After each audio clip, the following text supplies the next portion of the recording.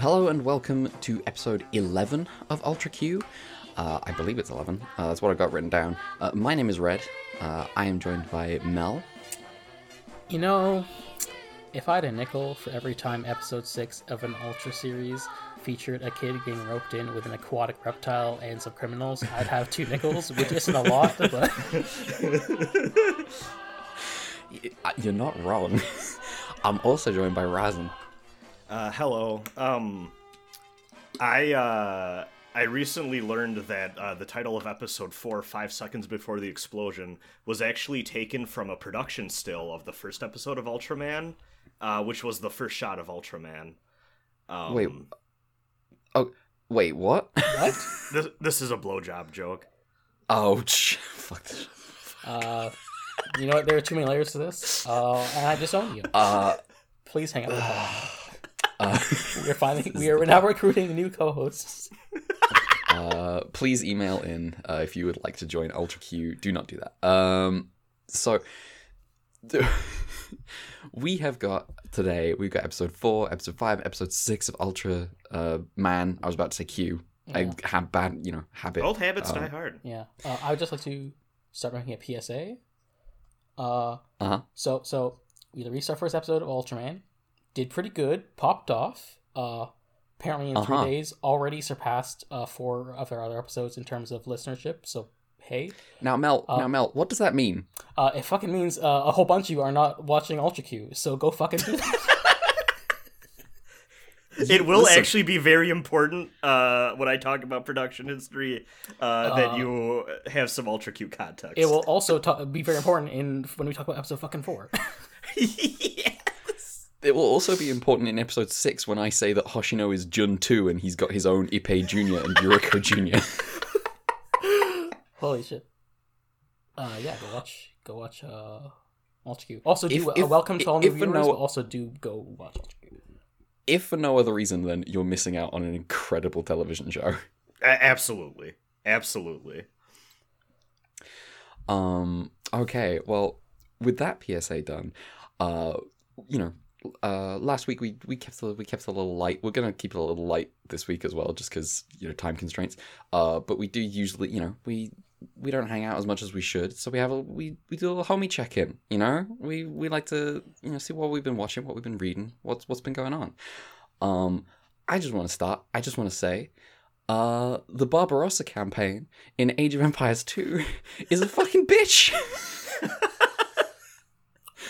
What's a Excuse me, nightmare? why the fuck are you doing a Barbarossa? Wait, hold on, no. I got confused. Barbarossa the guy, not the fucking World War II thing. Yeah, but not the campaign. Barbarossa the guy. The guy that the campain is named after. This makes a lot more sense. Okay, yeah. Yeah. I was just Age of Empires 2. I was just jumping like, what ahead. is the Soviet Union doing in Age of Empires? The 2 in Age of Empires 2 stands for World War II. Little known fact. But yeah, the Frederick Barbarossa campaign, the last 2 missions are so something about the AI in the 5th mission changed between the original game, Age of Kings, and the expansion, Age of Conquerors. So now it's like really, really hard because there's something about the enemy AI and the ally AI that means they're more aggressive and they go all in on things when they shouldn't. The scenario is not designed for it, and it gets really hard. I managed it without cheats, so I'm feeling pretty proud of myself, but it did involve kind of tricking the AI a little bit. In a way that felt rewarding, or in a way that felt like, oh, I wish I could just play normally? Because sometimes it's the other one, but this time it was actually quite rewarding. I felt like... That's good. I felt big brain. I felt very smart. Nice. Because most of the recommendations I saw online were cheat code it. Use like Marco Polo so you can see where all the enemies are, or just if you can't be bothered, use IR Winner to get through. The cheat code names in Age of Empires 2 are pretty good. But I finished the base game, the Age of Kings campaigns. That was fun. Is there base building in the campaigns? There is some in some of the missions. well, in quite a few of the missions there is base building. Often it's a case of like you are just put like some of the base building is like a real high wire act of fuckery because it's like a regular game, but you're sort of like, what if you just loaded up a regular game and went AFK for 10 minutes and let the AI build up before you had even like grabbed one resource? Oh, so is what the scenario is like. The cookie clicker of RTS. The cookie clicker of RTS. Exactly. But the sometimes it works and sometimes it doesn't. There's a Saladin mission where you have to build up a coastal base, where the way to beat the game is to simply not build up a coastal base, is to simply move your base inland away from the impending navy from Tyre. So that's what I did, and I won. There's some missions that get more creative. The 5th mission that I was just talking about in the Barbarossa campaign in particular is like you just have to get 5 soldiers to across, because it's about Barbarossa's march to the Crusades, which doesn't end well for him. You know, he drowns. You know what? He deserved. Yeah, he attempts to cross a river and just fucking falls off his horse and drowns, which kind of puts the Third Crusade to bed. A lot of there's. I don't want to get too into this, but sometimes people talk about Crusades history and they are really aggressively like 20th century, early 2000s posting about projecting about like, oh yeah, the Third Crusade was totally like a success. I was like, no, it wasn't. What are you talking about? The Third Crusade notably a success when Saladin took over the Kingdom of Jerusalem. Yeah, if your house burns down and you save the cat, have you had a good day? Now, I'll give you the cat. You like that cat. That's a win. But your house burned down. Off camera for privacy reasons. I don't know why I said camera. Off microphone for privacy reasons. Okay, at some cut this out. No. I'm saying this for the benefit of the audience. I need to tell you two about the Knights Templar guy I know because oh no, it's a bad time. I have some videos to show you. Just my most of my exposure comes from Crusader posting comes from like I have a friend who like introduced me to like metal and like including the band Sabaton. And one of their songs is called The Last Stand, and because of some of the lyrics in those songs, a lot of people are like, oh man, it's like the Crusades, a Deus Vult, except actually the song is about German mercenaries besieging Rome in the Reformation Wars. And I'm like, yes. I don't think this is quite the thing you're thinking. The lyrics are literally like, oh hey, the Swiss Guard is here, it's 1857, and I'm like, no, 15. Whatever, I'll get the date wrong. But anyway, they're not talking about the wrong. They're just stupid. Yeah, I wish they were good at this because they have a song about Bannockburn, which is the coolest. I mean, to be fair, that's more the fan base than the band. But the band. I'm not like I listened to the Bannockburn song and I was like, this is alright. I'm not super into it, but yeah. The reason I got onto this was because the Mission 5 of the Barbarossa campaign, which is about you just have to get your soldier, you just have an army, and you have to get at least 5 soldiers to a particular point across, fighting. You have to sail across, I think, the Bosporus, and you have to get Constantinople to give you ships, which involves threatening them with military might. Oh, I remember Venice said that. Yeah. You have to sail from the weak port of Gallipoli. Sorry, Gallipoli, you got caught up in this. Wouldn't be the last time. Yeah, but yeah, that mission was cool. Even if I had to trick the AI, it was sick. And there are other missions like that, like the final mission of the Saladin campaign, which is maybe a little ahistorical, is you have to defend your wonder. You have to build and defend a wonder in a city that Richard the Lionheart does conquer in history. But it's cool. My wonder was like, I mentioned this on co-host, my wonder was like one trebuchet hit from going down when the timer ran out and I won.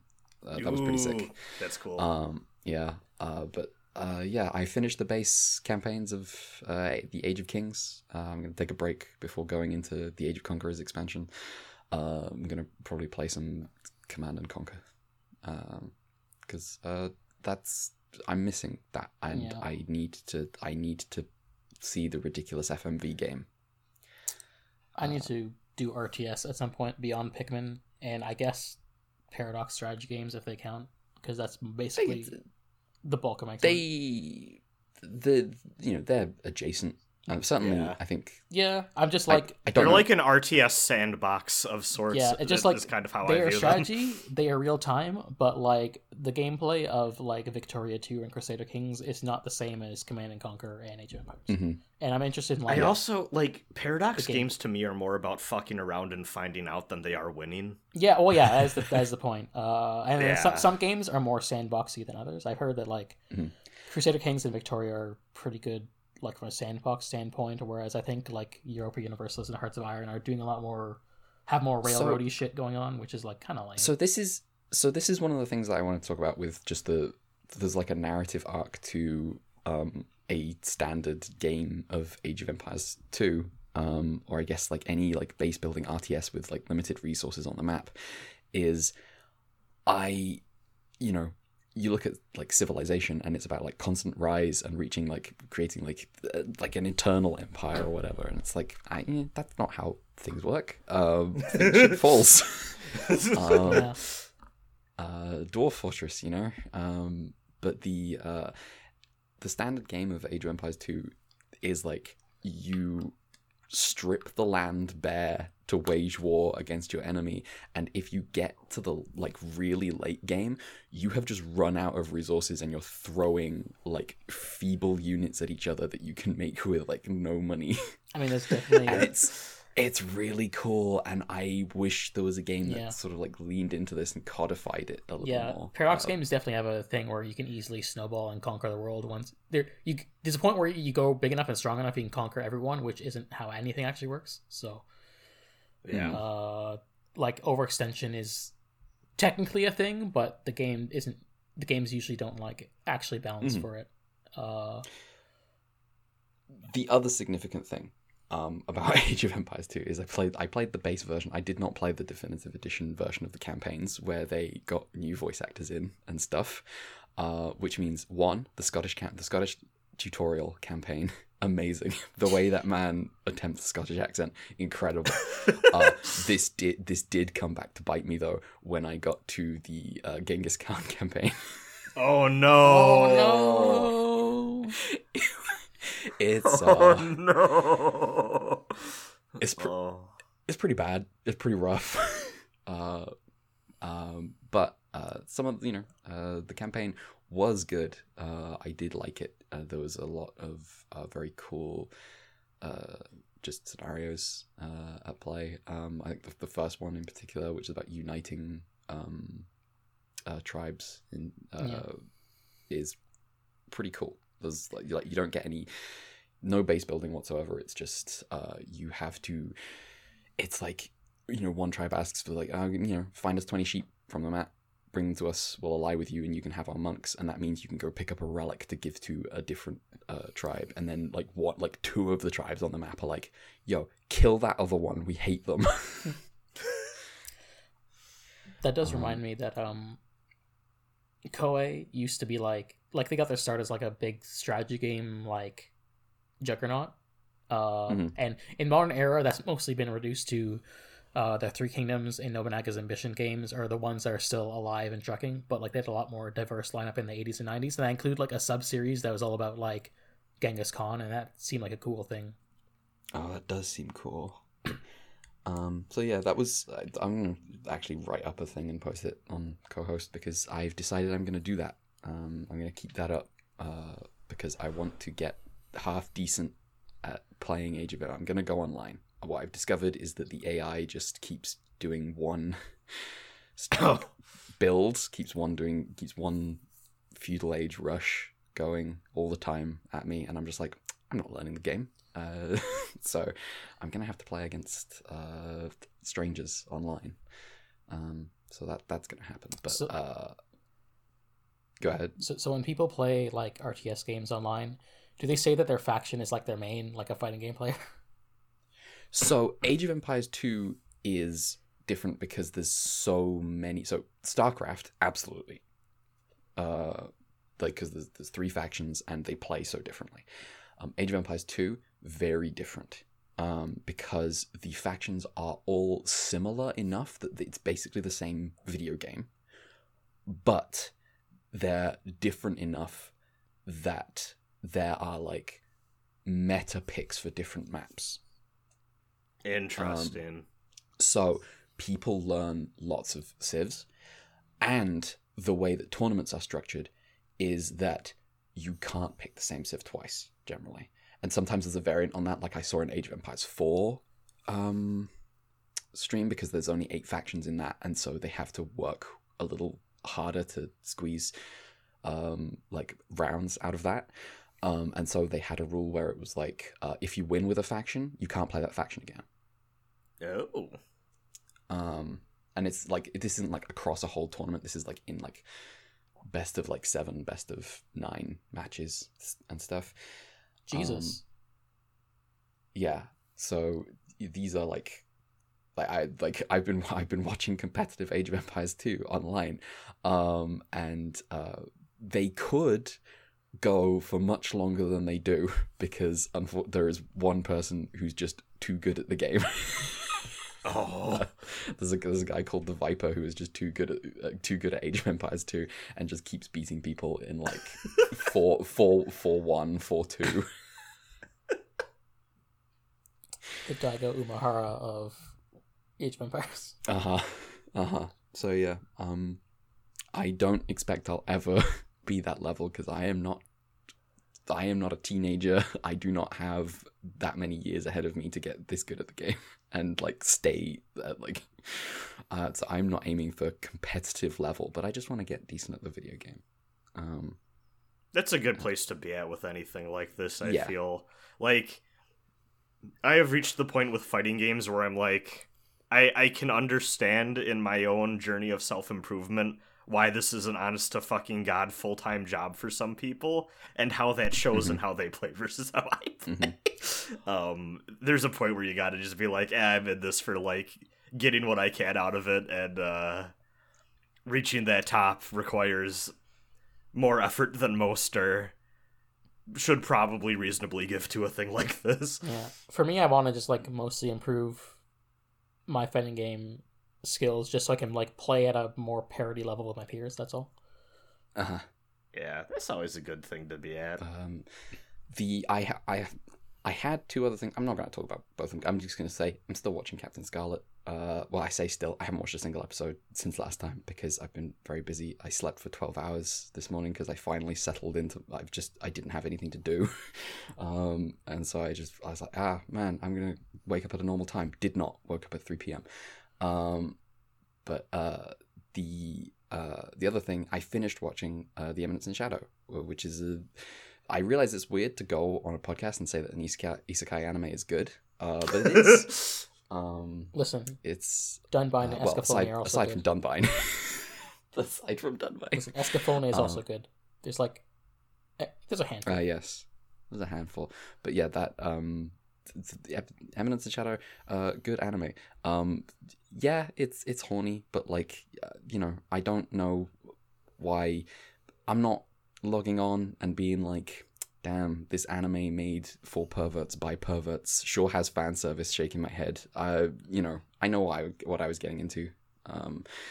And the first episode does have in the name of tackling every cliche in isekai, it unfortunately does deal with sexual assault in episode 1, which is just like, I don't think you needed this. I don't think you needed this at all. But the rest of the show, good. It's funny that you can just make a character's entire motivation just be, wouldn't it be sick to be Lelouch? He just loves the idea so much. One day I'll watch Geass. I don't know whether you'll like it or not, but it's certainly very entertaining. It's worth watching. The thing is, in a weird way, I've built it up in my head is like, because of like its reputation and the memes, that just like I have to, when I watch Geass, it has to be like for a reason or like for a special occasion. Like I have to be doing something with it. It can't just be like a thing I put on casually, like oh, I'm getting to it on my backlog. It has to be like an event in a way because of how I built it up in my head. And I'm probably I don't know if that's gonna let me down or not. The thing is, it's wilder than I think you could imagine. And like there's like some stuff I know about, but like basically I'm mostly just like, oh, it's gonna be a wild ride, and I hope I enjoy that ride. Well, I haven't got anything else this week, so whoever wants to go next. I have relatively little. I was dealing with a lot of in real life stuff this week. Semi-related. My girlfriend and I are watching we're doing an exercise which I'm calling Breaking Bocchi. We're watching 2 episodes of Bocchi the Rock followed by an episode of Breaking Bad. This is a wild combination. You know what? Yes. You say this, but also I've seen how Bocchi the Rock fans shit post, and it seems exactly like the kind of thing they do. This is true. I have actually, I'm pretty sure I tweeted out there's a clip that is a Bocchi the Rock Breaking Bad crossover shit post. I'm not going to talk about Breaking Bad just because it's like, you know. It's 2023. Yeah. Well, okay, I will. Okay. The reason we're watching Breaking Bad, I do need to say this because this is wild to me. So at the time, before we started dating, we started this because I brought up Breaking Bad and she went, "What's that?" And I was like, "You're joking, Wait, right?" What? No, she did not know what Breaking Bad was. She never had heard of it before, at all. I want to go to this world. I do too. But I was like, "We should watch this," and she was like, "Yeah." I don't know why you assumed I would know this, and I was like, "What?" Because yeah. My imagine not knowing what Thunderbirds is. My exposure to Breaking Bad is restricted to that one video of the people doing a scene in Discord. And I am satisfied with that. Nice. See, at some point I do want to watch Better Call Saul, but I'm like, yeah, I should rewatch Breaking Bad before I get to that. So I was like, well, I get to show this person a really cool show, and then also too, I get like the rewatch in before Better Call Saul, which a lot of my friends seem to like better than Breaking Bad, which pretty impressive. So I will see how I feel about that. But yeah, again, I don't think I'm going to be giving my weekly updates on Breaking Bad because I don't got anything new to say on Breaking Bad. All of the opinions on Breaking Bad are already out there in the ether. But Bocchi the Rock, I feel more than comfortable commenting on. Let's go. It's a good show.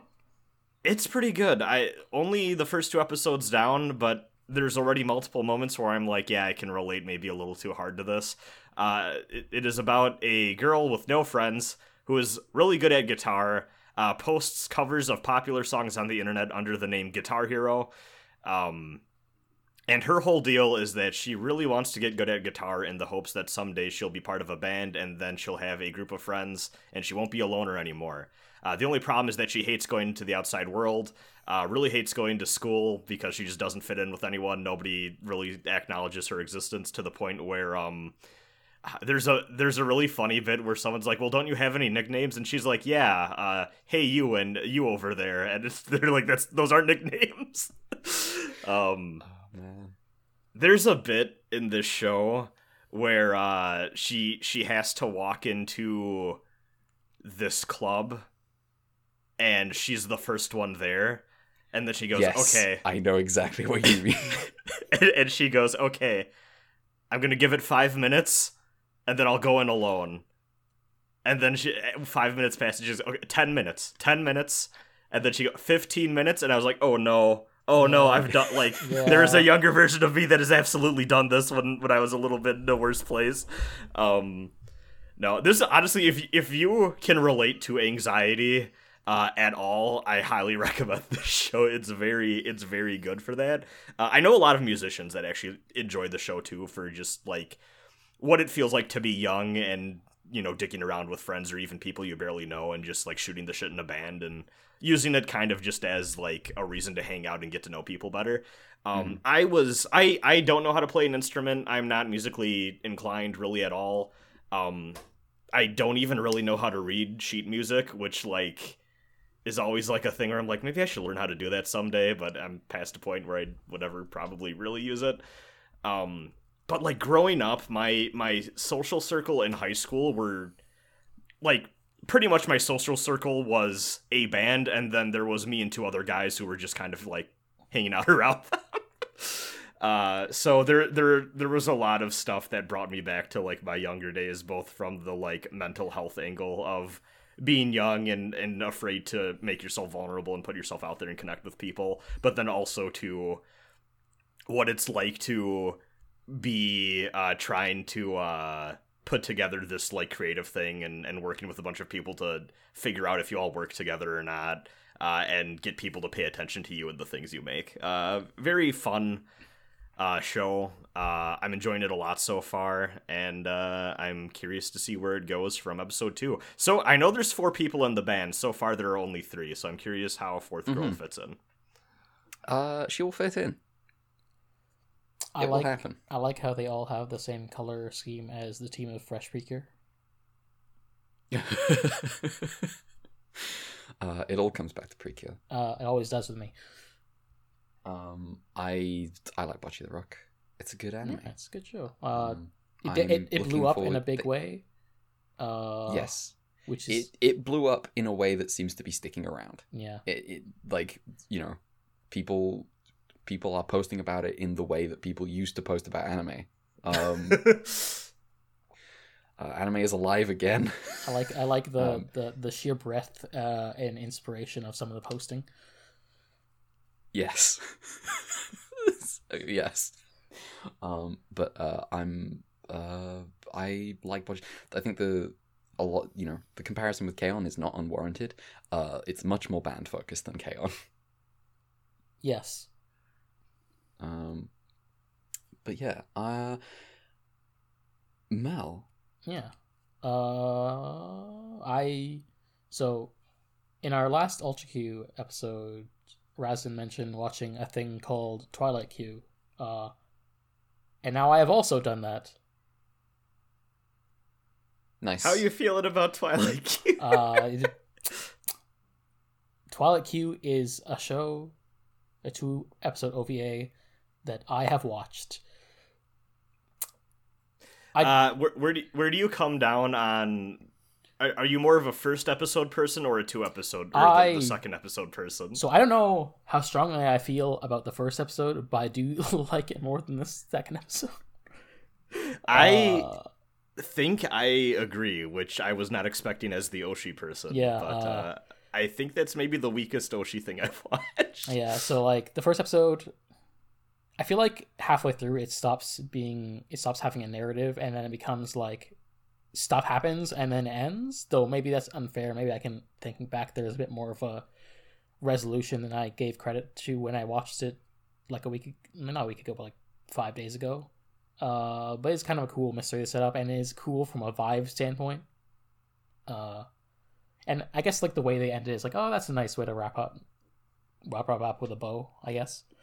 I just didn't gel with the second part at all. It was just like, there's a cool weird thing happens. I do kind of like the meta reveal, I guess, that maybe it's not actually real. It's just a guy saying some shit.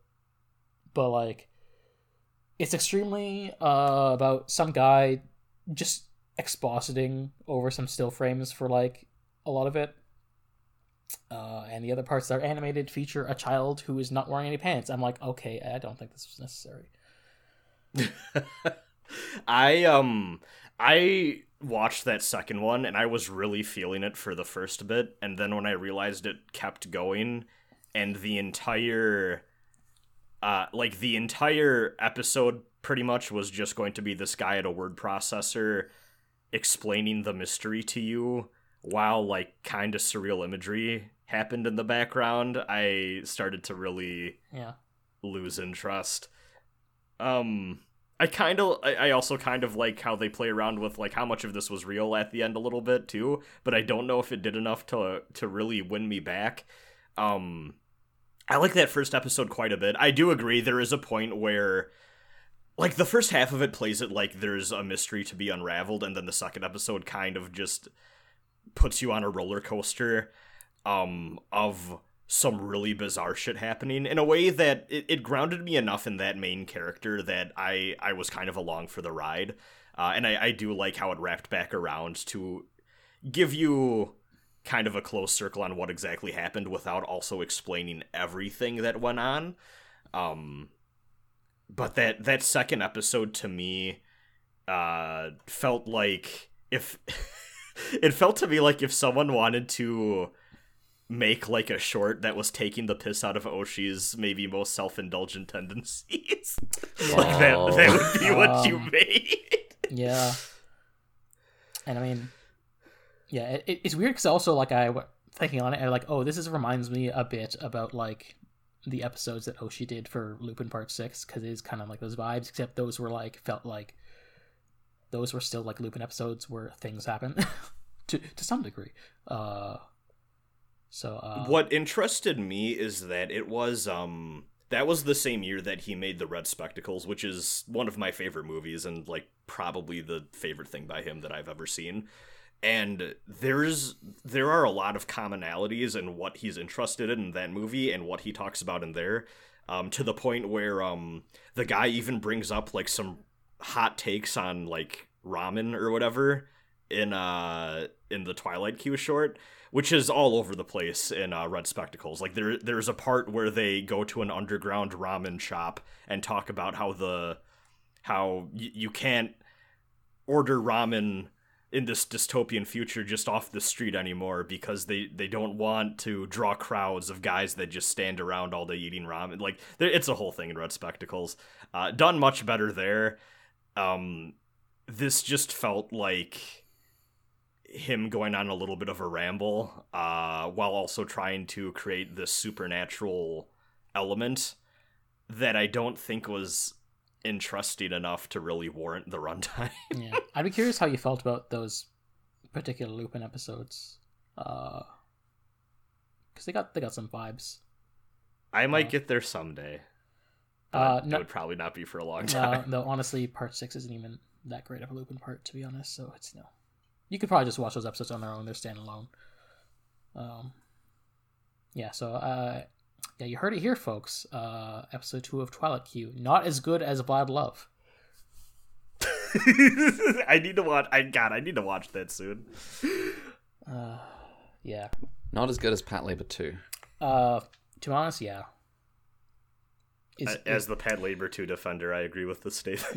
Me, who doesn't particularly care for Pat Labor 2, do I like it more than Vlad Love? Probably not.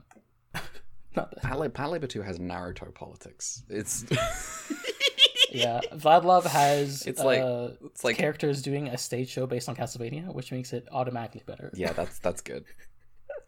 Immediately worth it. But yeah, I remember going into Pat Labor 2 thinking like, oh, this is going to be too clever for its own good, and then I was like, okay, I learned this from the Invasion of Pain arc in Naruto. Yeah, Pat Labor 1 is just a lot better. Maybe my opinion on Oshi will be elevated when I get around to his Urusei Yatsura movies. Oh yeah, I have well and truly fallen off Urusei Yatsura. I need to get back on it. I need to get back on reading Maison Ikoku, because there's a really nice physical edition of Maison Ikoku, which is like 10 volumes or something, and it's just good. It's nice. So when I've got money, I will pop into a Waterstones or just check Amazon because Waterstones never fucking has it. And pick up a volume of Maison Ikoku. But yeah, So that's Twilight Q. Yeah. Still think it's worth visiting, but that second episode left me a little bit more dry than the first one did. Ironic, because it's about fish, ostensibly.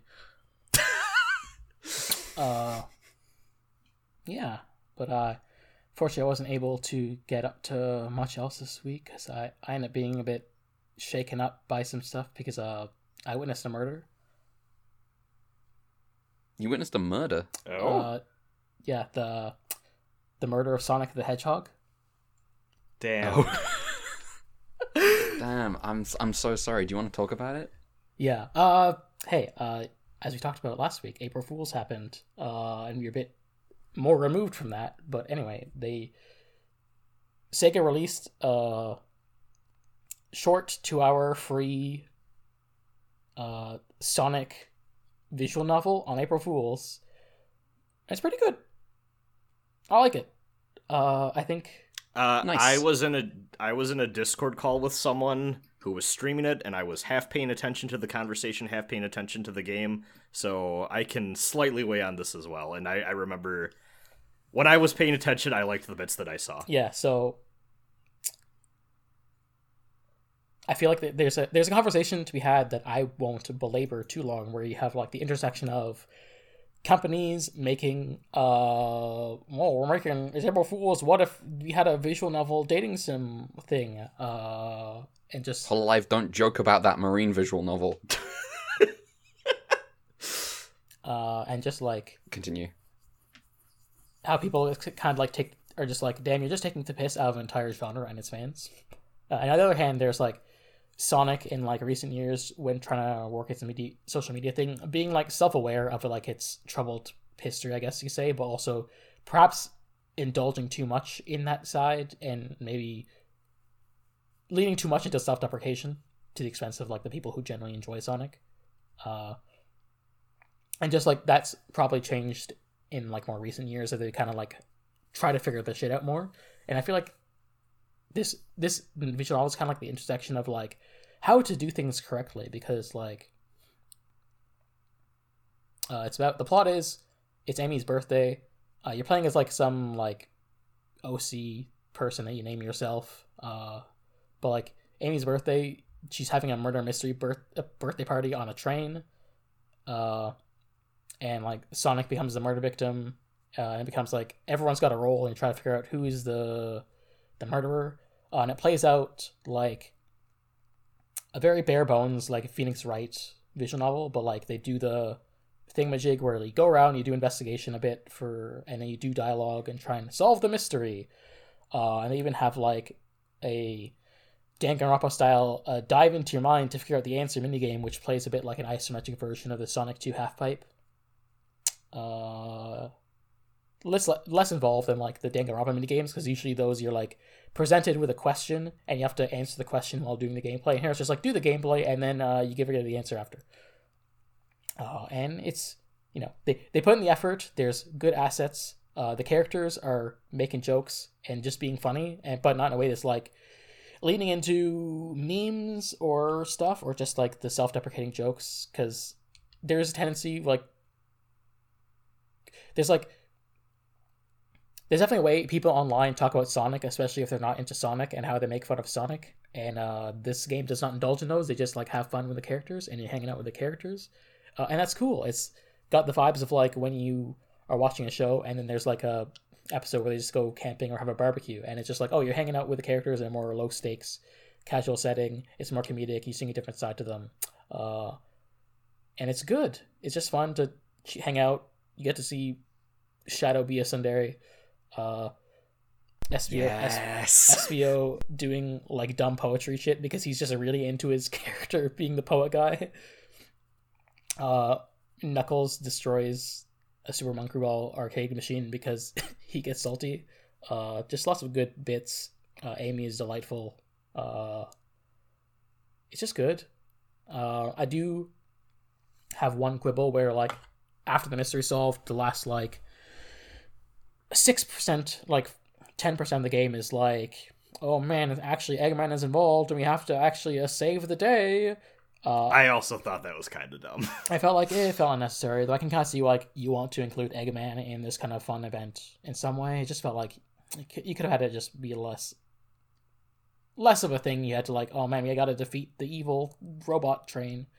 I did kind of like how they like for those parts they took the gameplay from the mind diving minigame, and it's like, well, this is the gameplay where Sonic is playing to save the day, and he's doing the gameplay from before that you knew, and to do the boss battle, quote unquote.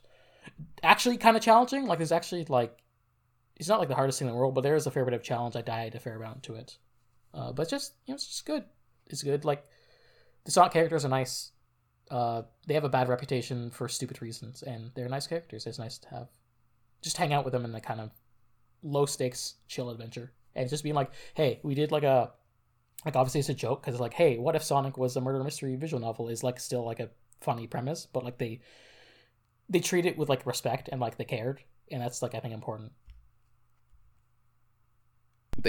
Just doing it is different. Is definitely a different take. It's not like, whoa, what if we did the dating sim? None of these people who did that ever played Tokimeki Memorial. Shut the fuck up. I need to get back to that and get Shiori. You're not going to. I've gotten close. I don't believe you. I need to actually play Tokimeki Memorial one time. See, I learned that the requirements in the Super Famicom version, which is the only one that's translated, are significantly different from the other ports of the game as well. Yeah. Right, here's the thing. I believe that Razin, of all three of us, could do it. Wait, why? Hold on, I need your reasoning for because you're my go-to person for like, I need to figure out how to get the neutral ending in Shin Megami Tensei 4. Okay, yeah, no, never mind. That tracks. Yeah, you did message me asking me for advice, and I gave you some pretty concrete resources. Yeah, and I was like, oh damn, this is more helpful than I could have possibly imagined. Yeah, I do want to try Tokimeki Memorial. I do know the SNES version is like, as you'd expect, the downgrade port, because it's not on the ideal system for it, but also I heard that like the fan translation added a lot of stuff to like make it Here's my thing for that too, because I remember there was some discussion when that translation patch came out that was like, oh, this one isn't even worth playing. Having played quite a few different attempts through myself and doing various routes and stuff, you're honestly getting like 90% of the experience. And there is a lot of cool stuff that you are missing out on that like is kind of a bummer and I wish I got to experience, but like the moment-to-moment gameplay is pretty much the same thing. It's just like the visuals and the music just aren't as good. Yeah, also it's like they seem to like put the effort in to do it, and like it is now accessible for people where it wasn't before, and that's still something. Yeah, exactly. It'd be cool to see like... My main issue with that game is, oh boy, is that a very long dating sim where there's only so many events, and past a point you are literally going on the same dates with the same people, getting the same dialogue just to get the number up. Oh boy. I'm curious how the second game might improve things, because I heard that's also really good. This is not about Sonic soon to anymore. Be translated. No. Nice. Well, unless we have anything else, shall we get into Ultraman? Let's go. Hell yes. Okay. Let me tell you about the first 30 seconds of episode 4 of Ultraman. This episode's called 5 Seconds Before the Explosion. Right at the beginning, before anything can happen, the world launches nuclear bombs at Jupiter. The rocket fails and the bombs are dropped into the ocean. One explodes, and one is missing. The world wants the SSSP's advice on how to find their missing bomb. Did you get all that? Yes. Yeah. Okay. Wild shit happening in the world of Ultraman. Ide is frustrated that the squad isn't being asked to help directly, but Fuji doesn't care. She's on vacation. Special orders from the captain, who thinks she works too hard. Despite the fact it's supposed to be a break, Fuji is nonetheless taking the kid mascot, Hoshino, with her. This made me so... We'll talk about this later. This made me so mad. Yeah, me too. Yes.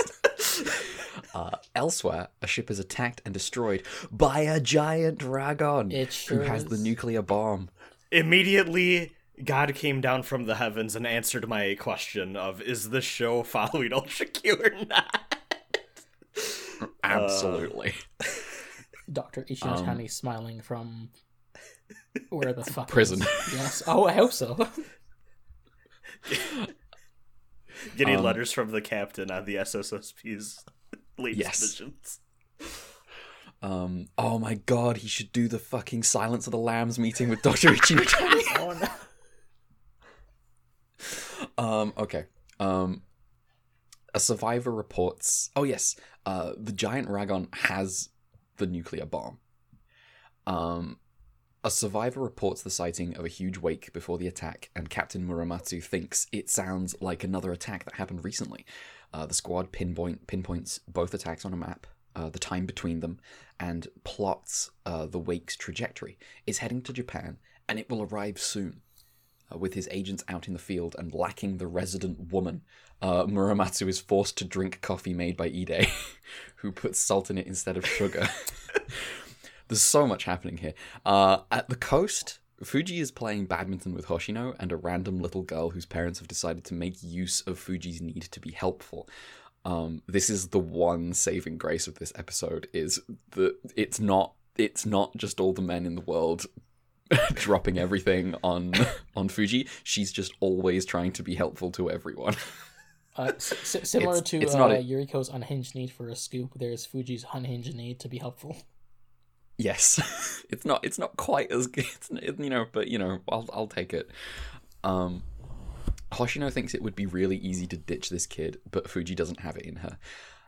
At some point, she accidentally tunes into the SSSP frequency just in time to hear about the incoming threat, and then she looks out a window and spots a huge wake heading to the shore. What happens is that the random girl's like, "Oh, you're an adult and you spilled food on yourself. That's silly." Except it's actually the radio. Yeah. And then, Fuji sees the giant wake and she's like, is that good? Ragon attacks. Fuji and Hoshino go to save the little girl from the hotel room they left her in. She fell asleep at some point. And Hoshino... I love how they put her to bed and immediately get the call, please evacuate the area, and they're like, right, and then they continue walking down the hotel, and it's like, you're not... Wait, hold on. grab the girl, what are you doing? They remember the girl so late. It's so funny. But they go to save the little girl from the hotel room they left her in, and Hoshino fends off Ragon's hand with a knife throw. Jun would be so proud. With the SSSP on its way, Fuji and Hoshino flee Ragon's attacks, and Hoshino once again makes Jun proud by leading Ragon away. To a cliff, just as Jun did. Yeah. Arashi in the SSSP plane can't make his attack because of the risk of hitting Hoshino, Fuji, or even the fucking nuclear bomb. Remember the nuclear bomb? This situation calls for Ultraman. Ultraman attacks, and in the middle of the fight, the bomb falls and from Ragon, and the timer engages. We have 20 seconds. Ultraman dispatches Ragon, takes the bomb, and flies away to somewhere the bomb can safely detonate. I gotta be honest. Thank you, Ultraman. I didn't time this. I didn't time the bomb. I should have in hindsight. It was probably more than 20 seconds, but that's episode 4. The Iron Giant invented nothing. No, I'm joking. It's extremely funny. Ultraman goes up and then the bomb explodes and everyone's sad, and Hayata comes off screen and is like, "Oh man, Ultraman, is he dead?" And he's like, "No, he's fine. Don't worry about it." I'm starting to really appreciate that bit. It's very funny. It's a great capstone to every episode. Is Hayata walking in off screen, just like, missed anything? What's going on? Yeah, I feel like Hayata as a character is kind of not really sure how I feel him. He's kind of just no nonsense in a way that isn't especially interesting. But him just the end of episode where he's just like, "Yeah, hi, what's up?" is always pretty good. Yeah, he's still riding the wave of that one time where he just dropped off a building to grab the beta capsule. But that wave will not last forever. He does need to be a character at some point. Or he doesn't, and he's just hero, and everyone else gets to goof off. I mean, as long as everyone else is a character, that will help. Yeah. The Return of Ragon is good. I assume it got big because of the nuclear explosion. I did think they said that like the radiation from the bomb was like yeah. They heavily. I think you forgot to mention also that like E-Day at HQ is like, hey, Ragon is into music, so we should play music. Calling back to the episode. Yes, which yes. pretty much the fact that like they're like, oh hey, it's Ragon, the thing we know, and we know what it's like, cementing the continuity here. So if you're, if you watched that episode of Ultraman and you're like, why do they know that Ragon likes music? You Ultra Q skipper, go back. What are you doing? But yeah, it's funny that they're like but Ragon likes music, so we can solve this peacefully. And Captain Murama's going, no, probably not. We probably need to kill it this time, because that's what the show is now. Yeah, I am noticing that, like, at the very least, I have mentioned before how future Ultraman stuff isn't always about the violent resolution, but I think this show is. Yes, this show might be. I have strong thoughts about the Return of Ragon because I was so excited, and as the episode went on, I was thinking, "What did you do to my fish creature?" I don't think I liked this episode. I was very frustrated that, from what we've seen so far, it really feels like Akiko and like Isamu are just destined to be off in their own little world while everyone else solves the problem in a way that kind of frustrates me. I also think that the effects were struggling in this one in particular in a way that I feel like we haven't seen since Tokyo SOS. Sometimes it's funny, like when Ragon opens its mouth and you can just see like the face holes inside. It's pretty good. But like the stuff with when it's reaching through the window and it just so clearly is like footage being overlaid on a background, it just did not work for me. That being said, I do appreciate Isamu carrying on Jun's legacy. That knife maneuver, I immediately also thought of Baron Spider. To be fair, Hayata also did throw a knife. That is true. Hayata threw like a fucking special SSSP kunai is the thing. It was not a fruit knife. So wild. He threw it at Boltan's shadow because he figured out that the shadow is the actual Boltan or something, and then the shadow started bleeding. That episode's cool. Yeah, I feel like we didn't talk enough of the last time about just how cool the effects are with Boltan. Like we talked about a bit, but like those are some cool Phantom Trail effects. They were very good. Yeah. But yeah, this episode, Fuji, Akiko needs some justice. I am really worried that, because we talked about how she's partially on the show because they wanted continuity in terms of like, let's get one of the three actors back for a role in this show.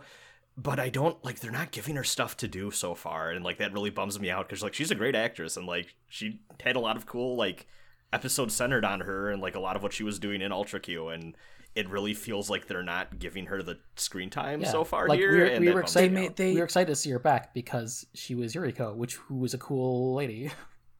Yeah, and now she's just, Muramatsu's like, well, the girl's not around, so I guess I have to drink this terrible coffee made by Ide. Yeah. See, I laughed at the Ide being terrible at making coffee, but I did roll my eyes at like, oh my god, like... Yeah. He's like, Ide, by now, Akiko would have made me some fucking coffee. Where's my coffee? I was like, bro. The year is not 2023. Yeah. I do remember from the production history that, like, one, there's the writers are, like, divided on how to take the show, and also they did write the show in, like, they did do, like, 13-episode batches. So it is my hope that, like, things will maybe change as the show goes on. Right, yes. There will be, like... The show will begin responding to its reception, like, pretty quickly, and, like 3 times.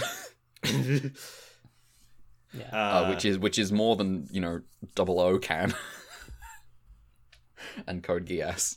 I have some information about the director of this episode because here's Mike. I also got information on the directors for episodes 1, 2, and 3, and a lot of this is going to tie back into Ultra Q stuff. Do we want me to go retroactively and then catch up to episode 4, man, or how do we want to do this? I suppose. I mean, I'd like to eventually cover the retroactive stuff, but maybe if today we're pressed a bit on time, we can do that next week.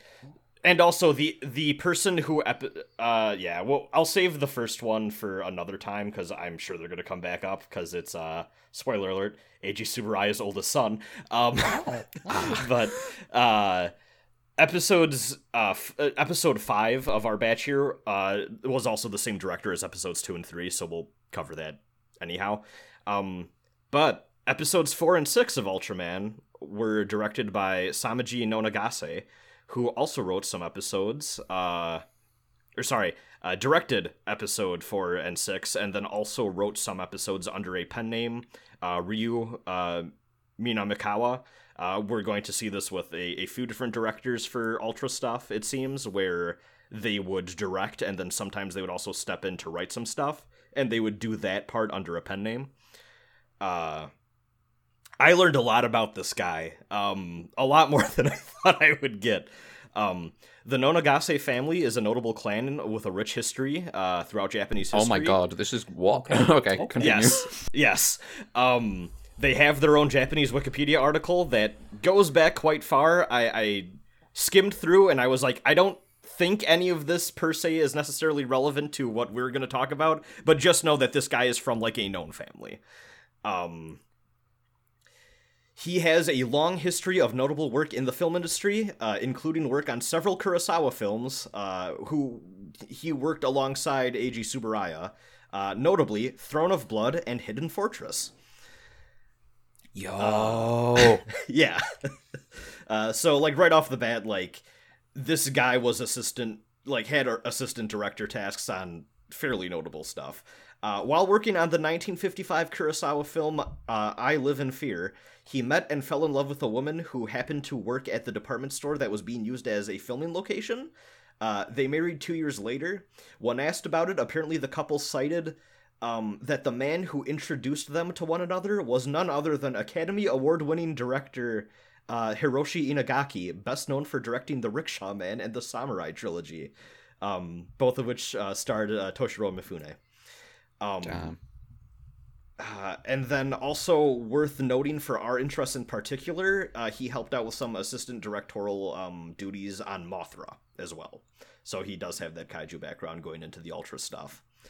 At some point, Nonagase gets fed up with working in the film industry, just was not happy with, I guess, what was going on. Nothing really seemed to point out, as far as I could tell, what he was dissatisfied with, but, you know, film industry, I'm just assuming it's standard production stuff. You know, there's always behind the scenes frustrations and stuff like that. We saw how this show got put together, so, you know, can you blame him? Yeah. So at some point he gets fed up with film and he ends up pivoting to work at Toho's TV wing instead. He does that for a little bit before being personally invited by Eiji Tsuburaya to work on a little-known show called Ultra Q. He directed episode 5, Pegula is Here, episode 11, Balloonga, episode 14, Tokyo Ice Age, episode 16, Garamon Strikes Back, episode 20, The Primordial Amphibian Ragon. Okay. This is our favorite guy. Holy shit. You said that at the funniest possible moment. Episode 23, Fury of the South Sea. No! But then brung it back around for episode 24, The Statue of Gog. Oh my god. Oh my... Jesus. Well, they can't all be winners. No. Bro. I gotta find out who did episode 19 of Ultra Q. We'll do that later. Yes. I have never been so owned in all my life. Notably, of the episodes that we have seen so far in both Ultra Q and Ultraman, he only has 2 writing credits under that pen name. Both of them are the Ragon episodes. Okay. This is his baby. This is his baby. Also, according to him, he only requests credit as a writer because apparently he did help out with writing here and there a bit for all of the stuff he worked on, but he only ever wanted to be credited if he felt that he contributed half or more of the episode's story. And it wasn't until the Ragon episode that his name shows up, because according to him, the initial attempts at writing for that episode were just not looking good, and he felt like he needed to step in personally to fix it. Okay. I think maybe this man is not so keen on Fury of the South Sea either. I have some suspicions about how the original Ragon episode would have gone. A few things I found regarding his work. He has stated that he has a firm belief in making TV shows and movies look good, regardless of the budget you've been allocated. He does not feel that having low resources is an excuse for things looking shoddy or bad. This being said, it has also been noted that he has developed a reputation for frequently going over budget on his assigned work. What a guy. Oh, my man. Come on. Specific special effects credited to him include the rotating stage that was used to convey Pegula's anti-gravity powers, and the giant Pegula footprint that caved in the ground. Yes.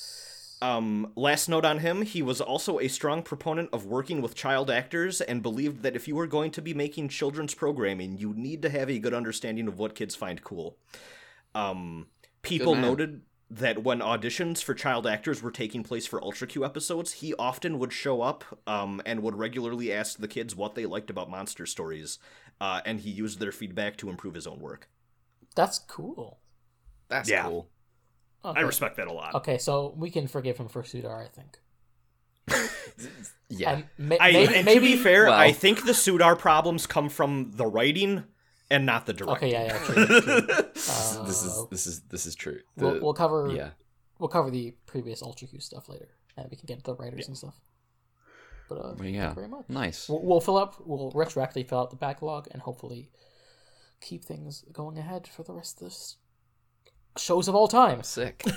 Yes. Speaking of the rest of the shows of all time, do we want to get onto episode 5 of Ultraman? Yeah. I believe so. I will say, just to reiterate, I was very sad that I did not like the Ragon Return episode as much as I could. It made me bummed. But this is not actually a slander on the episode, but because I was just very, very tired, but I did fall asleep in the middle of it. Again, I was just extremely exhausted, but it didn't surpass my exhaustion, and I just fell asleep in the middle of the episode, and I watched the rest of it in the morning. But oh well, because we've got a bit of a wild one. Yes. Let me tell you about episode 5 of Ultraman, Secret of the Miroganda. 2 murders take place, a reporter on a nighttime drive and a geologist working late at a lab. Both men killed by a big green blob thing that shoots the stuff that's in the beta capsule. The green goop. It finally showed up. Yeah. I want to say, I rewatched episodes 1 through 3. Well, okay, I say rewatched. I looked for parts where the beta capsule shows up in episodes 1 through 3 to be like, how the fuck did I... And I don't have a good answer. I don't know what the fuck I was seeing. Here's the thing. Because I watched episode 6 and got a clear look at the beta capsule, and I was like, oh no, I can see why you would think that was a tube with green goop in it. I just assumed it was because he was thinking about blowjobs still. God damn it. Fuck.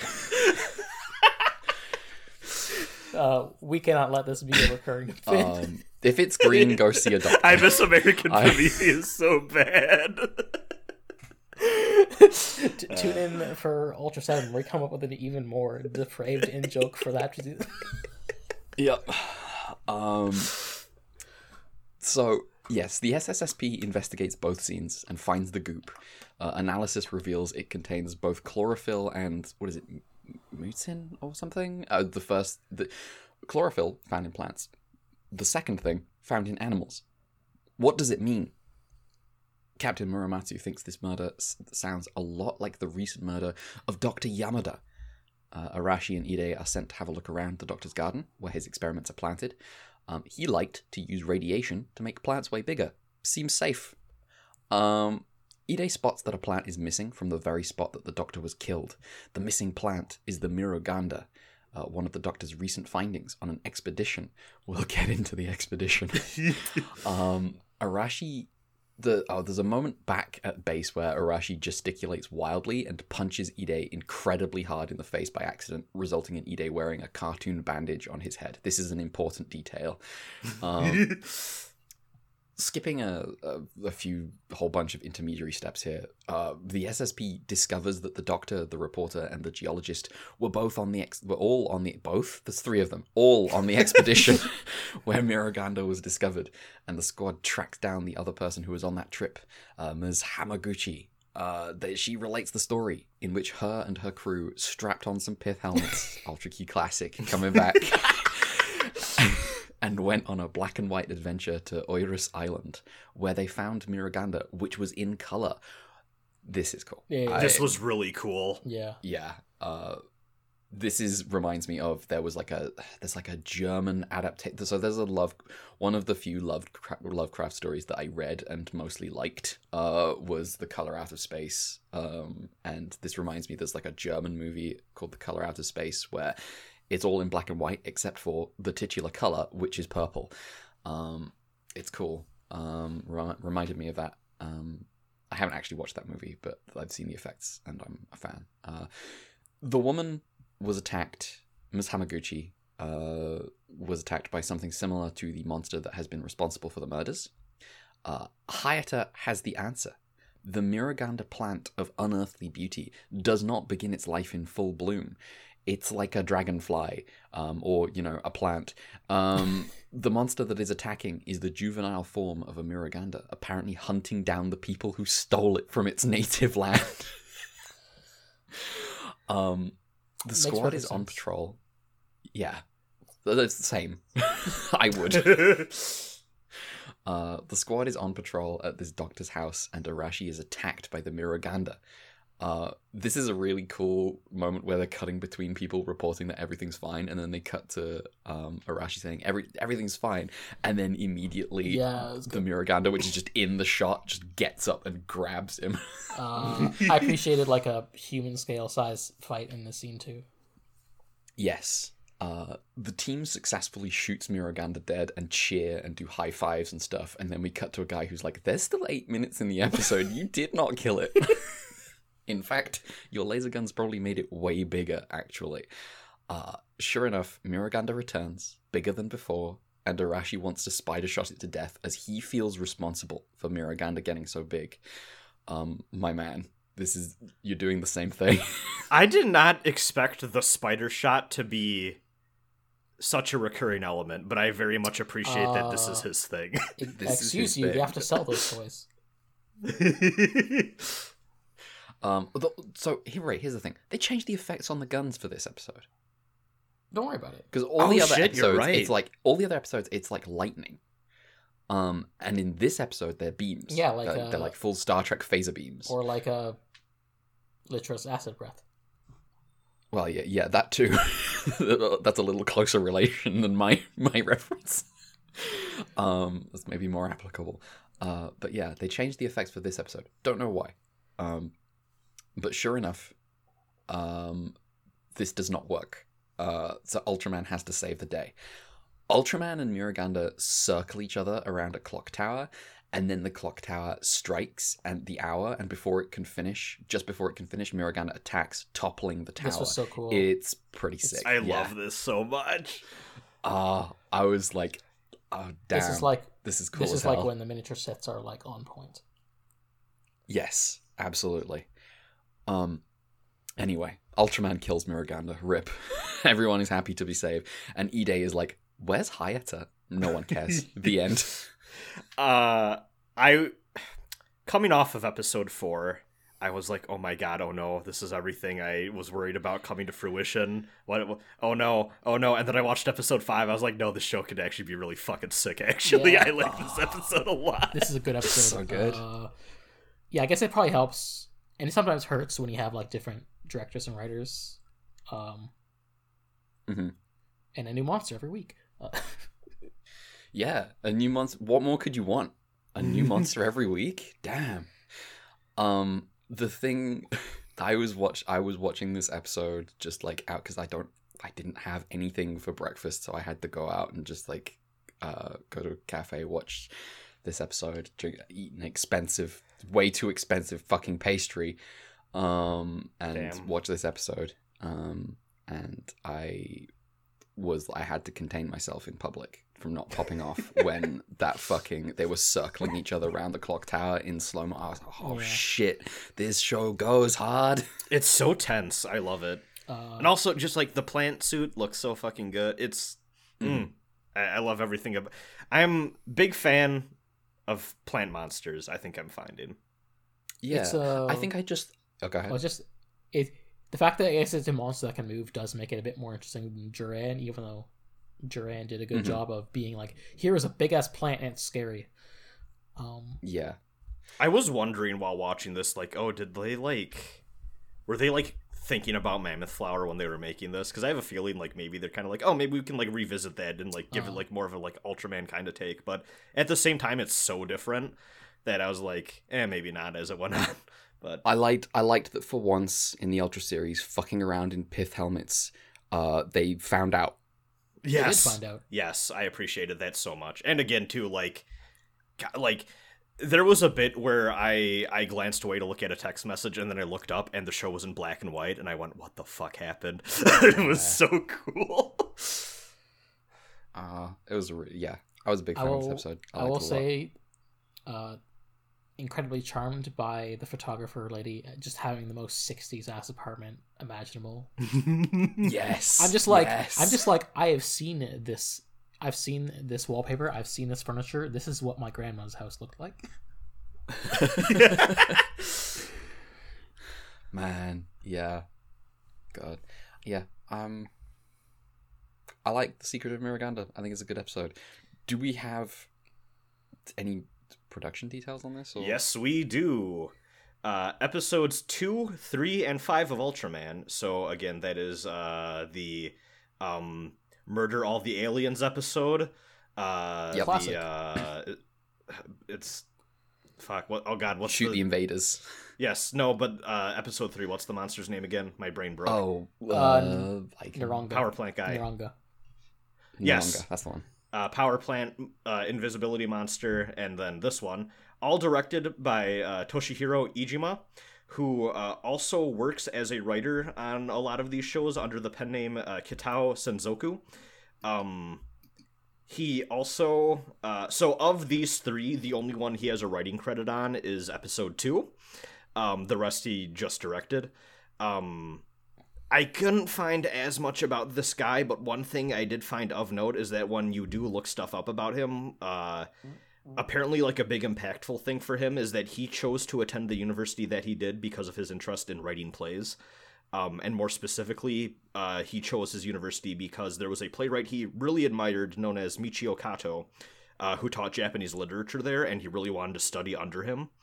However, 1 year into his education, this teacher committed suicide, and this ended up being like a major thing for Iijima, and it ended up convincing him, or at the very least it was a major factor in him deciding to change his focus from Japanese literature to English literature, and then from there he found his way after graduation, like writing for like TV shows and movies and stuff. I couldn't find a lot, unfortunately, about like what he was doing before Tsuburaya Productions. But what I did find is that in Ultra Q, he did not direct, but he wrote the first episode, Defeat Gomez. Oh. Unfortunately, wrote and directed SOS Mount Fuji. Wow. Also, unfortunately, wrote and directed The Underground Super Express Goes West. Oh my god. Directed... Man, what were you doing? What were you doing on that episode? What was going on? Directed The Rainbow's Egg, and like, so again, Red, I had a moment similar to what you had, where I was just going through this, and I'm like, this is just the king of mid, and then I got fucking owned because he finished up his tenure on Ultra Q by writing and directing Challenge from the year 2020. Holy fucking shit! Yo, let's go! And then also wrote Blazing Glory, the Peter episode. Oh my fucking god. Sometimes you're struck by genius. You know what? How did the M1 guy write the Peter episode? You know what? I would say he probably, the first few, he was practicing. And he just got better at it. Yeah. Damn. The definition of let him cook. Let him cook. To be fair, the last 3 episodes he did, all bangers. This one, yeah, the Peter and Kemmer, those are amazing. There's that guy Tartini who wrote the Devil's Trill Sonata who claims that the devil played it to him in his dream, and his version in the real world is only a pale imitation. And everyone's like, he claims to have written it in this year, but us music scholars, we think he wrote it later because that was when his skills had developed. And I'm like, no, but he said the devil told him. Isn't that also just like the devil did Isn't that like the plot of a Tenacious D song too? I mean, possibly. It's a very famous musical anecdote.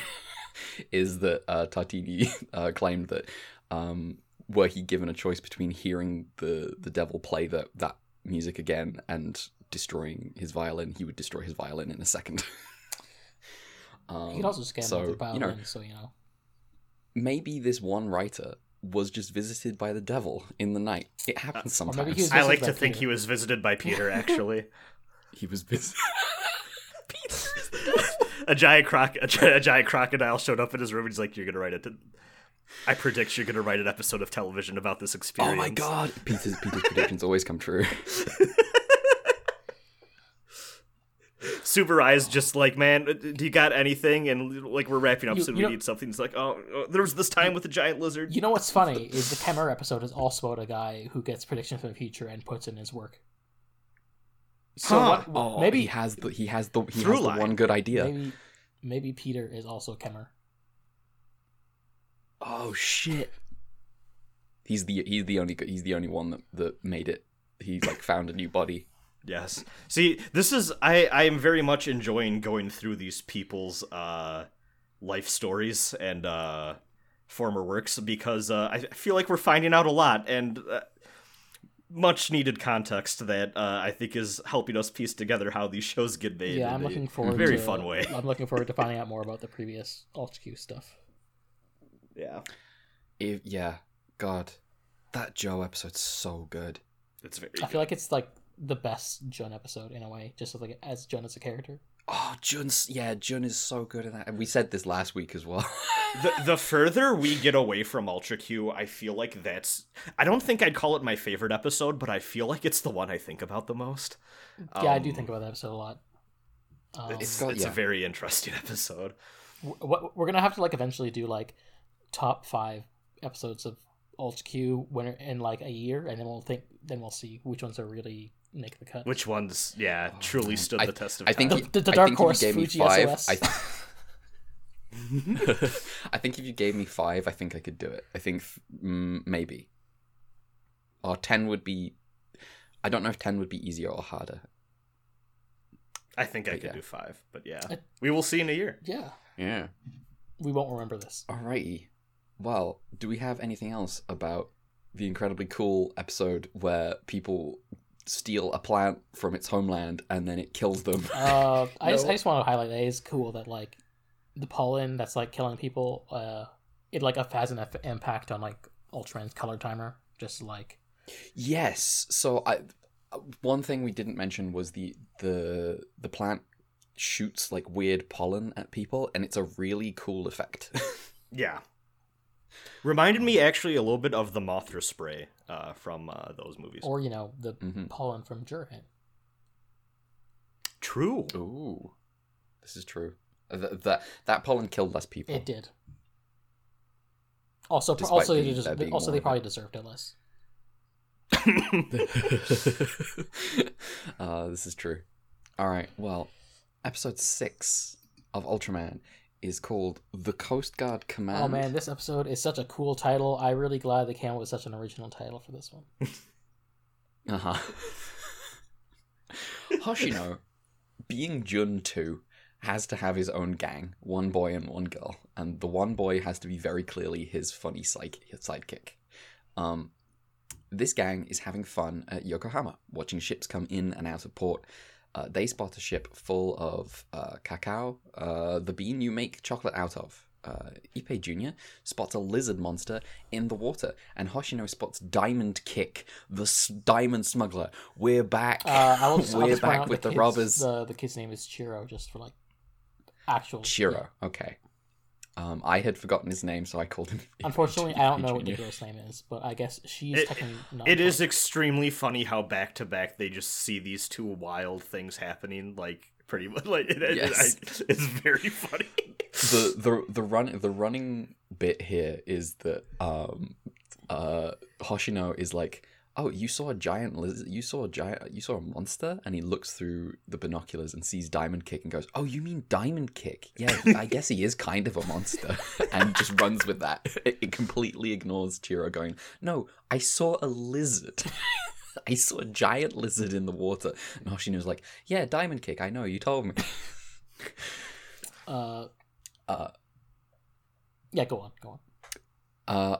Hoshino calls the squad, and Arashi is like, diamond smugglers aren't our jurisdiction. Call the cops. Do not get involved. Hoshino is not going to call the cops, and he is definitely going to get involved, but not yet, because first we have to hear the tale of Gesura from, cold shot, I did not look this up, the cop from the Chemo episode of Ultra Q. Holy fuck. I think it's him. Oh shit. I'm gonna, you know what? I'm gonna look this up right now.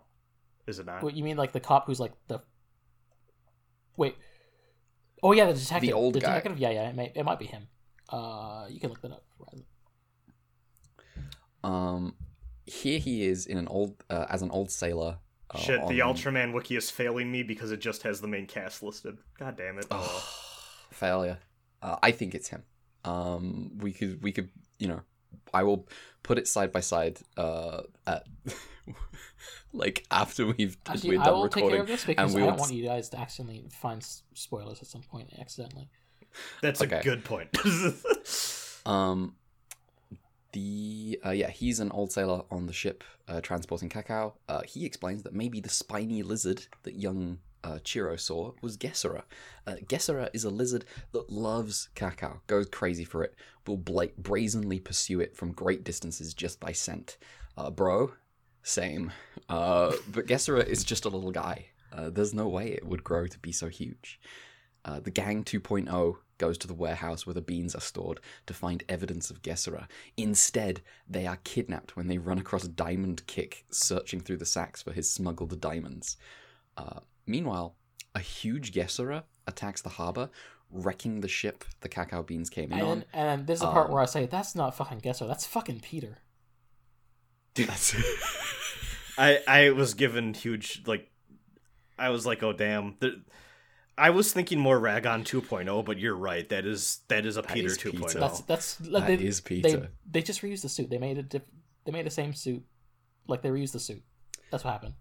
Which is very funny because if you remember from our Ultra Q episode about Peter, we were like, this is maybe the least convincing suit we've seen, but he is funny. Yes. Diamond Kick has to flee, taking the kids back to his hideout without finding his diamonds. The squad are called in to deal with it, and they conclude that Gesura must have become big from all the toxic waste getting dumped into Tokyo Bay. They learn that Gesura is a peaceful creature unless provoked, and navigates by way of the antenna on the top ridge of its neck. The squad decide to spread the cacao beans on the open water to lure Gesura. But what's this? Fuji finds the shoe of Ippei Jr., Chiro, as well as the smuggled diamonds. Hoshino is in danger. And the other kids too. But Hoshino has got this in hand. He picks the lock on the room Diamond Kick shut them in, and would have escaped if not for Chiro sneezing. A chase ensues, but is interrupted by the arrival of Gesura, who has come for the fucking beans. Quick question. What? Did Diamond Kick flee to a second warehouse full of cacao beans? Question mark? So I believe in the shot we get where Gesra is destroying the warehouse, it almost looks like it's like segmented out into two parts. Okay. If I'm remembering what it looks like correctly. But I could see how it could be the same technical building, but like there's like a little bit that I think there's like a bit in the middle that's thinner that connects the two together. I see. Okay. That could be what's happening. All right. The SSSP are careful not to attack Gesera, but Diamond Kick has no such concerns. He shoots Gesera in the face with a handgun for some reason, and now there's no going back. I'm more impressed that he manages... Extremely funny that he just looks out the window, sees a giant monster, and just immediately starts blasting. I'm more impressed that he manages to actually hit it. God, it's just like, oh my god, giant monster. Let me pull my gun out here. In the confusion, because Gesera is mad now, in the confusion, the squad successfully rescues the kids, but Hayata gets stuck in a crushed building and drops the beta capsule just out of reach. With one more push, he grabs the capsule and transforms into Ultraman, just in time to save the squad from getting squished by Gesera.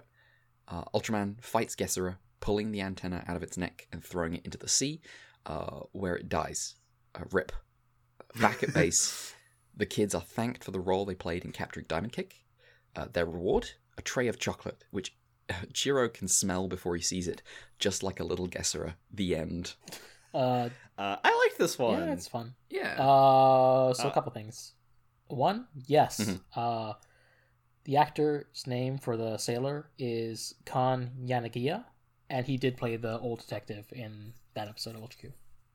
Let's go. Second, you're missing the part where, like, everyone's like, oh man, Hayata died in the collapsing building, and he just comes out, he's just coming back from, like, with, like, the Diamond Kick in his arms. He's like, don't worry, he's got one slung over his shoulders.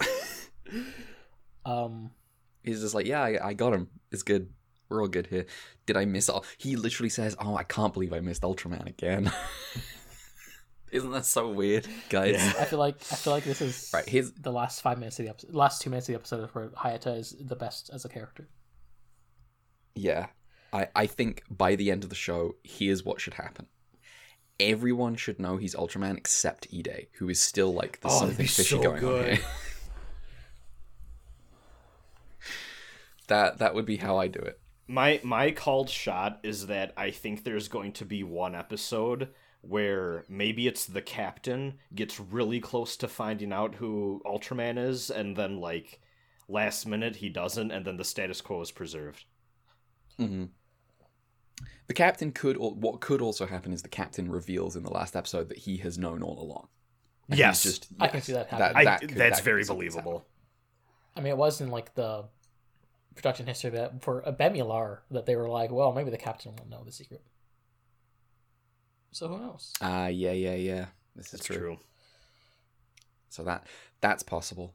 But yeah, I like this episode. I think Hoshino growing on me. He's all right. Yeah, no, I like.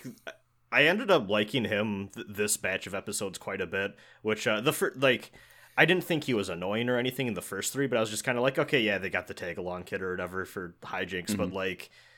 They do quite a bit to show, like, him getting involved in, like, a way that I don't feel like ever ends up feeling, you know, sometimes writers lean on things for making cheap drama in ways that just, like, end up getting annoying. Mm-hmm. I don't think they've fallen into that with him at all, which is really cool to see. There's a great moment in that Ragon episode where that little girl's mum comes back and is like, oh, could you look after her for a little bit more while I go out with my friends or whatever? And Hoshino, like, as Fuji is about to say yes, Hoshino just with his badminton racket just like whaps her on the leg, just like, great, come on, say no. See, I really want Fuji to be cooler so that when like, if she and Hoshino are doomed to always be squared off while everyone else is, like, doing, like, monster stuff, I want them to be cool together, because that would be honestly pretty fun. Yeah, I did. I was happy in this episode, at least, we actually got to see Fuji in her uniform, because, like, too often she's just at HQ in, like, the blue suit. Mm-hmm. Yeah. She give her a gun. Give her a gun. I do think not it's that funny. The guns do anything. Listen, that spider shot, someday it's gonna. I mean, to be fair, Hoshino with spider shot blew up Naranga's eye. It That did. is true. What if last episode the color timer runs out, Ultraman fucking dies, Damn. and the SSSP has to take down the monster? This will not happen, but That would be cool as hell, but I do not. It's going to be interesting. It's going to be interesting seeing how later shows build on the formula and like also build on character archetypes, etc. We'll get there in coming years. I do think it's really funny. Like I said, episode 4 and 6 directed by the same guy, Samaji Nanagase. I think it's very, very funny that they're just like back-to-back Sea Monster episodes go. Yep. And in both of them, I noticed that Ragon and Gesra both do the same thing, where they pretty much just slam dunk a ship underwater, and it looks really cool both times. Also, I confirmed on Gesra's like wiki page. It's they got Ragon parts and slapped onto Peter's suit. nice. I can see it. That makes sense. That also I feel better feeling that it was Ragon 2.0. Yeah, it's the baby. Who wrote this episode? Oh my god, it's the baby from that one. Oh shit, you're right. It grew up and got killed by Ultraman. I do not know that. I did not.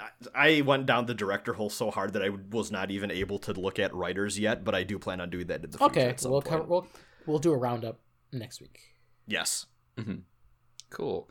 Mel, color timers for this episode. These episodes. Put the color timing. Whoa, my voice. What the fuck? It happens. Don't worry, I'll train my voice eventually. The color times. Hello. Episode 4. We got 2 minutes 36 seconds.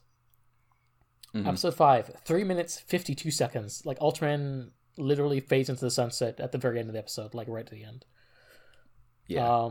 Episode 6, 3 minutes 10 seconds. So we're coming in, we're averaging out like looking like his top ends at 3 minutes and a bit. Extremely noticing that whenever it's the 21-minute mark, that's when Ultraman starts transforming. Yes. Yeah. This isn't like something I noticed with Voltes 5 was like, oh shit, the transformations happened in the first half of the episode. This fight is about to be sick. Yeah. I mean, that happens in like... Although, sometimes that just means that they fail and then they have to transform again at the end of the episode. What I actually mean is Daitan 3. I actually mean Daitan 3 where the transformations happen really early in the episode and the fight just fucking goes for ages. Because I don't know why, but Zambot and Daitan are just like all in on like the coolest mech fight shit you've ever seen. Like really well animated. It's wild. But I don't think we will be getting Ultraman transforming before the 20-minute mark for a while. Yeah, I mean, it'll happen. I can see maybe Ultra 7. Maybe Ultra 7. We'll see. I'm sure. I think for this one, it'll be towards the end always. Well, they can baton pass it. They've got 7 of them. True. Okay. Well, unless we have anything else about episode 6 of Ultraman, I'll take that as a no. No, I like it. Yeah, I'm gonna say it. That's a podcast. Yeah. We got emails. Do you want to? We got an emails. Yeah. Go ahead. I just want to check in. Did you, Razan? You said you had a little flexibility on that time. Yeah, Okay. I did get a text though, and I feel like I should get going soon. I have Easter lunch plans. Okay. So if we could save the email for next week, I would appreciate it. Okay. We'll save the emails for next week. All right, thank you. Okey-dokey. Sorry. No worries. Let me hit plugs then. I'll let first of all say if you want to follow the show, you can do so at ultra_q. If you want to follow me on Twitter, I'm at gender_redacted. If you want to follow me on co-host, fall down an RTS rabbit hole, that's still happening. I'm at November. Razin, do you want to go? Yeah. So now that real life stuff has been all squared away and dealt with, I do want to get back to streaming Resident Evil. I really want to play that 4 remake, but I am refusing to do that until I play 2 remake and 3 remake as Capcom decreed. No one decreed that, but I'm me, so that's how I do things.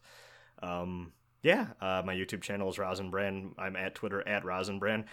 Red, you're inspiring me. I should go back to co-host. I don't know what to use co-host for. That's the thing. I'm so Twitter trained that I was like, I don't know how to fucking post on I like the character limit. But that now I've got a thing that I can kind of blog about ish. See, here's the thing: is I feel like co-host is like rife for the rebirth of like screenshot Let's Play as a format, but also it is basically like a new. It's basically the format of Tumblr. With I could move my Fate Stay Night mega threads over there. Oh man, I need to get back to Fate. Mel. Hi. My Schrodinger's Twitter account is at Dear Crowns. I got a Twitch. I do stuff. Cosmic_Crown. You can show up, I guess. I do have co-host, which is for some reason at Dear Crown, which is singular in camel case. I'll figure out one day to change it to be consistent, so it's less confusing. Just different enough to be annoying. Yeah, we've all been there. All right, well, if that's an episode, I'm gonna say bye for now. We'll see you next time for 3 more episodes of Ultraman. That is episode 7, 8, and 9. But eventually we'll figure out an outro. The show will give us something to end on. But for now, goodbye. Hayato will show up for the last minute of the show. Yeah. He'll be like, did I miss the podcast? I'll be like, yeah. All right. Bye-bye. Later. Bye.